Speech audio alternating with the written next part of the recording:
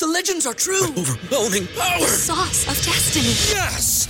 The most legendary sauce has arrived as McDonald's transforms into the anime world of WickDonald's. The greatest flavors unite in all new savory chili McDonald's sauce to make your 10-piece Wick Nuggets, fries, and Sprite ultra-powerful. Unlock manga comics with every meal and sit down for a new anime short every week only at WickDonald's. Ba-da-ba-ba-ba, go! At participating McDonald's for a limited time while supplies last. At Parker, our purpose is simple.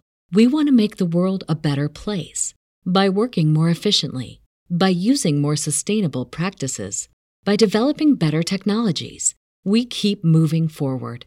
With each new idea, innovation, and partnership, we're one step closer to fulfilling our purpose every single day. To find out more, visit parker.com/purpose. Parker, engineering your success.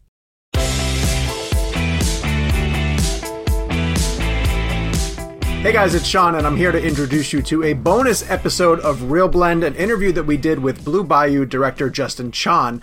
It's one of those films that we had on our radar and wanted to put a spotlight on ever since it got invited to the Cannes Film Festival, and that's something that we got a chance to talk to Justin about. If you're not familiar with the movie, it stars Alicia Vikander opposite the director, who's actually the leading man in it, and it details some of the struggles that people are going through with deportation and gets into a lot of the conversations about who is an immigrant and who is an actual American when you have a character who migrated over to the United States at a very early age and then has to go through these processes set up by our government to essentially prove that he belongs here. And it gets into a lot of the conversations about who belongs and who doesn't.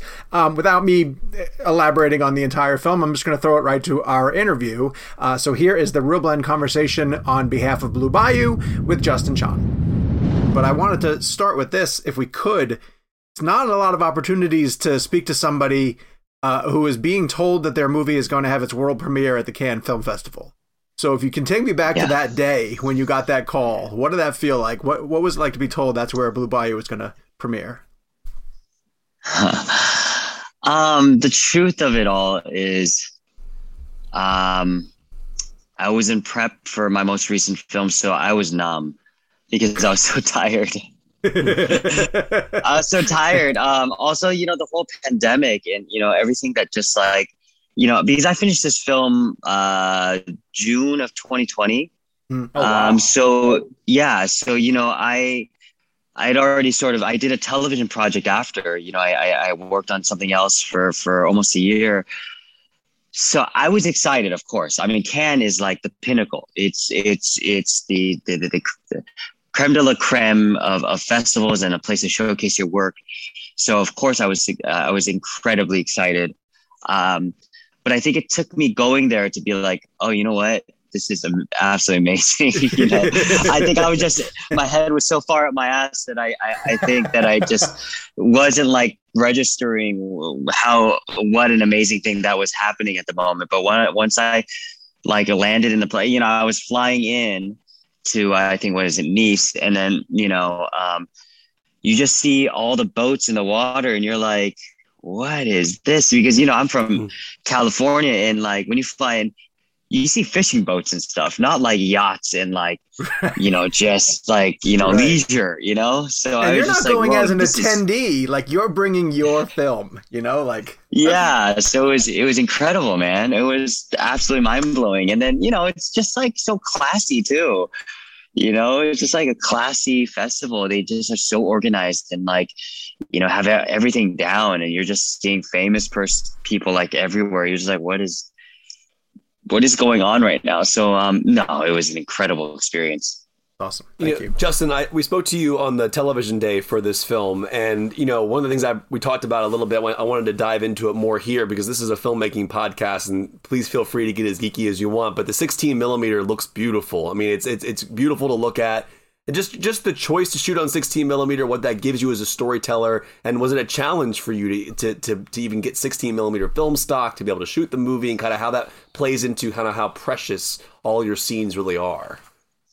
Yeah, and it didn't help that I acted in the film because when you're shooting on film, you're trying to be economical, but I think you try to do more rehearsals, ahead of time, so that you don't burn too much film. But yeah, I will tell the story is, and this has to do with shooting on film, is we were shooting on these vintage 60s lenses, and we blew through the first 2 days, like killing it. Like we were like patting each other on the back, giving each other hugs. We're like, we're killing this film, like super overconfident. And like film, you gotta send it off. You gotta make sure it doesn't go through X-rays, and we're shooting New Orleans, so it has to get sent to Los Angeles to Photocam, and it get developed and processed and uploaded. We get our first set of dailies back after our third day, and 70% of the footage is soft. And I'm like, what? oh fuck. Like, what the hell? So like, we told the focus puller, who I've worked with on 2 previous films, I was like, get up here. And we're like, I know it's not you. This isn't even that hard yet. I've seen you be in much more difficult situations, pulling like off of distance. Like, what the hell is going? And we're trying to figure it out, but we just could not figure it out.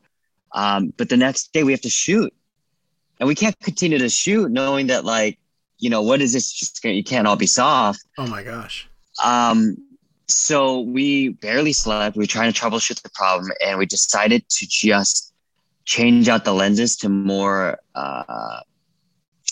modern lenses. And what we ended up finding out from Panavision once they we're looking at everything, that because the camera was old, the gearing, because we were pulling so quickly, that it wasn't able to keep up with how we were pulling the lenses. So, oh, wow. So things were going out of or were going into focus, and it was not a good start to shoot. but what shooting on 16. Did you have to reshoot that stuff? No. Like I do a rolling edit, so I have my editor on set editing, and we're seeing if we could piece it all together. And we're like, okay, we have enough. We could salvage these days, because we started off slow. We didn't shoot like a lot of emotional stuff, and we were just getting our bearings. But man, I was just like immediately kind of like, did I like kind of regretting like shooting on 16, because I'm like, why? Like, because if you shoot on digital, don't have those problems. You see what you're shooting right away. But 16, that sort of latency, that sort of delay of seeing what you're shooting is quite scary. But the rest of the shoot was fine. But it was a freaky moment where I was like second guess myself. I'm like, should we just switch to digital for the rest of the shoot? So tempted, but I was like, no. If we're gonna go down, we're gonna go down in flames. Like it was like, let's just do it. We gotta go. This episode of Real Blend is brought to you by Marvel Strike Force. Marvel Strike Force is a mobile squad RPG that allows you to battle with your favorite team of superheroes and supervillains in a fight to save the universe against threats like Doctor Doom and Apocalypse. Power up your favorite characters and build a team to complete missions, unlock gear and other resources, and even challenge other players in PvP modes such as Alliance War and Arena. New ways to battle with your roster are released regularly, and the meta is constantly evolving. And now you can sign on for Marvel Strike Force's new Deadpool Anniversary event in order to receive a generous gift containing character shards, an anniversary diamond orb, gear, and other great items. Better yet, each week during the Deadpool Anniversary, players can complete events and receive even more special rewards and skins. If you want to get in on all the fun of Marvel Strike Force, be sure to use our promo code MAXPOOL, that's MAXPOOL, and thank you to Marvel Strike Force for supporting the show. At Parker, our purpose is simple. We want to make the world a better place by working more efficiently, by using more sustainable practices, by developing better technologies. We keep moving forward. With each new idea, innovation, and partnership, we're one step closer to fulfilling our purpose every single day. To find out more, visit parker.com/purpose. Parker, engineering your success. Wow. Justin, I want to touch on the dialect, which I really think that you guys nailed. I have family from that area, so I've heard that dialect my entire life, and you guys absolutely nailed it. I want to talk about how you sort of found the specific dialect for that area of Louisiana. And then for someone like Alicia, who one has to then transfer to an American accent, and not just an American accent, but a specific American accent, how difficult was that process for her? So for me, I wrote the script, so I had been thinking about it for a bit, and I did find a dialect coach, and we modeled it after 3 people from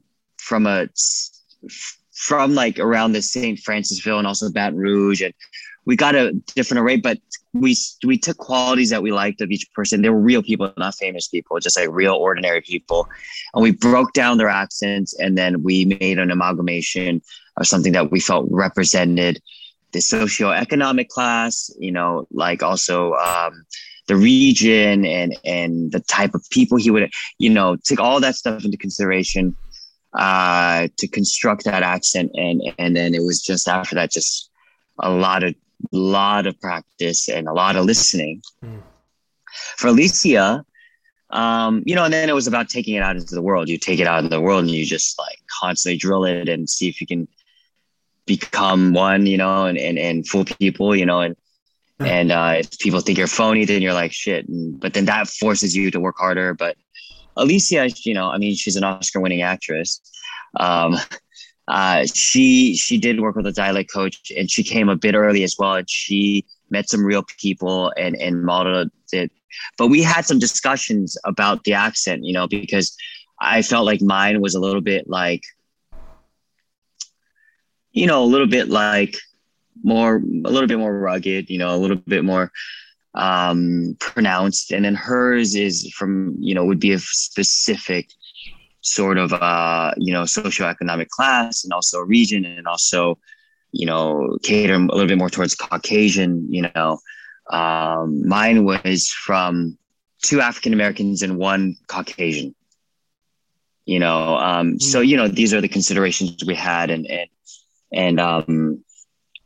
we had to coordinate. Because when you put 2 accents together, and if it's not sort of like doesn't make sense together, it sounds like cacophony. It sounds really bad. So we had to really consider those things. And most people don't think about how much work even just that is.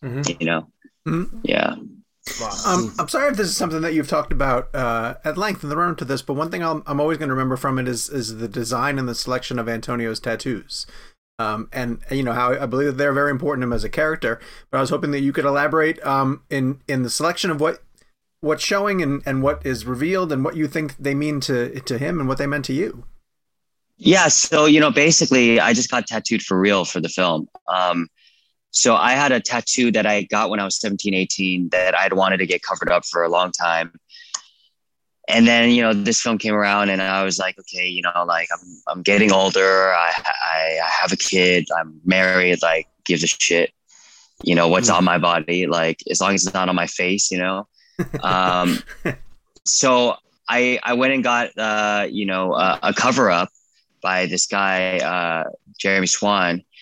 And basically it's an American traditional, which is exactly what he would have. And I just left the outline. So we outlined over it, and I just left it so it looked like a half-finished sort of dirty tattoo. And I left that. And then I also, Jesse tattoos my hand in the film, and I got A+J forever, which is Antonio plus Jesse for the number 4 Eva. Oh my gosh, that's awesome. What a keepsake. Yeah, but my daughter's name is Ilani. My name is Justin. So I kind of planned it in that way. And my wife, who knows how to tattoo, she tattooed this on my hand in our hotel bathroom, like 2 days before the shoot. That's awesome. That's awesome. Really cool. Yeah. Thanks for sharing that. But it's all American traditional. Is to answer your question, is the style of tattoo that he has, which is ironic because he claims America on his body, and America wants to deport him. Right. Justin, one of the things we talked about a little bit in the TV interview as well were the hairs in the gate for on the film, and then you can actually notice them in the film at some point. And specifically, there's a moment because the 1:6 is such a great ratio and it's so tall. But I wanted to ask you about if you can elaborate on the hairs in the gate and kind of like why you, as a filmmaker, you would decide to keep those in. For me, as an audience member, like this feels almost docu-style. So like we're capturing real life, real people, and like it just happens to be the way it was filmed. This is how we got the footage. And I just wondered, is that the kind of the way you made it up to yourself? Like, okay, all right, there's hairs in the gate. Also tell our audience what that is too, because in the film you see some these little black frays that are on the frame and the bottom and top of the frame.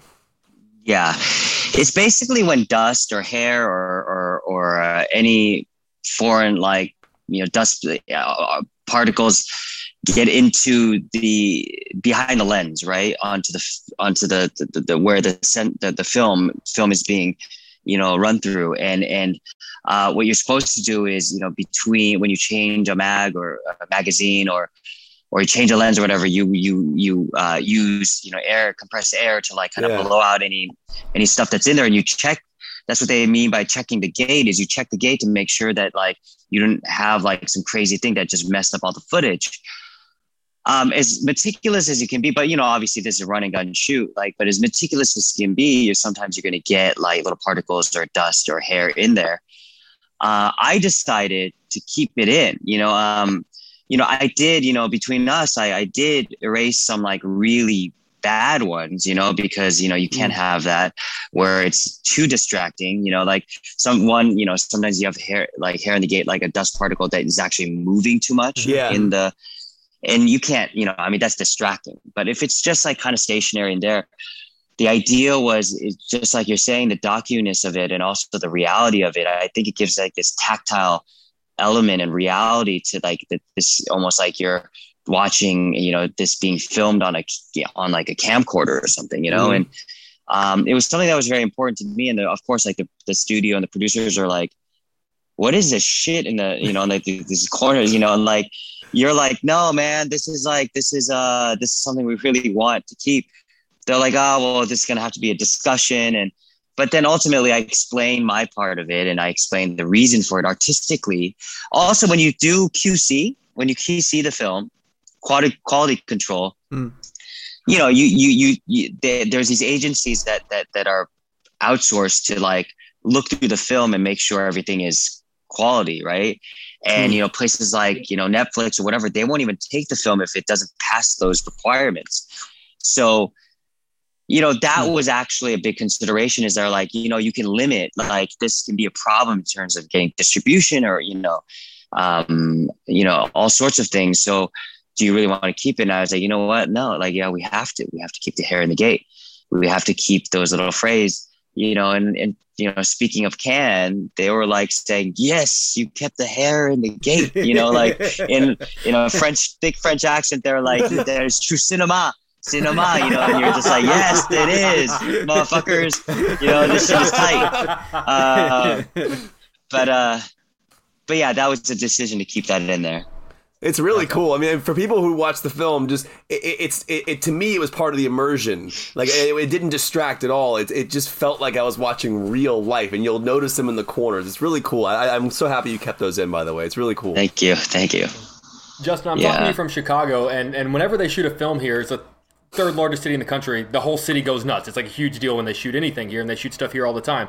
I want to talk about what it was like shooting in a smaller community and how the people of the community responded. Was it a big deal to them? Was it all like, oh my God, like Hollywood's come to town? Because I'm from a small town, and I know that my town would have freaked out if they had shot a film there. So I'm just sort of curious what the people of the community were doing.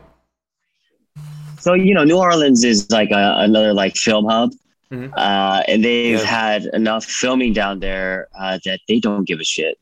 They're just it's kind of a nuisance. They're like, we don't care if the filming, just like, get it done or like get out of here. Like, but the community is quite supportive there. Like they want to help out. They especially if it's like, about like certain topics like this and they know that you're trying to photograph the city in an authentic way. I think they become very supportive. And New Orleans, people in general are just kind. Mm-hmm. So there's a lot of consideration given, and locations, you know, they're open to doing it, and you know, putting up their places for filming, and so we didn't have a problem, you know, in terms of that. Like, I really got most of the locations that I wanted, you know.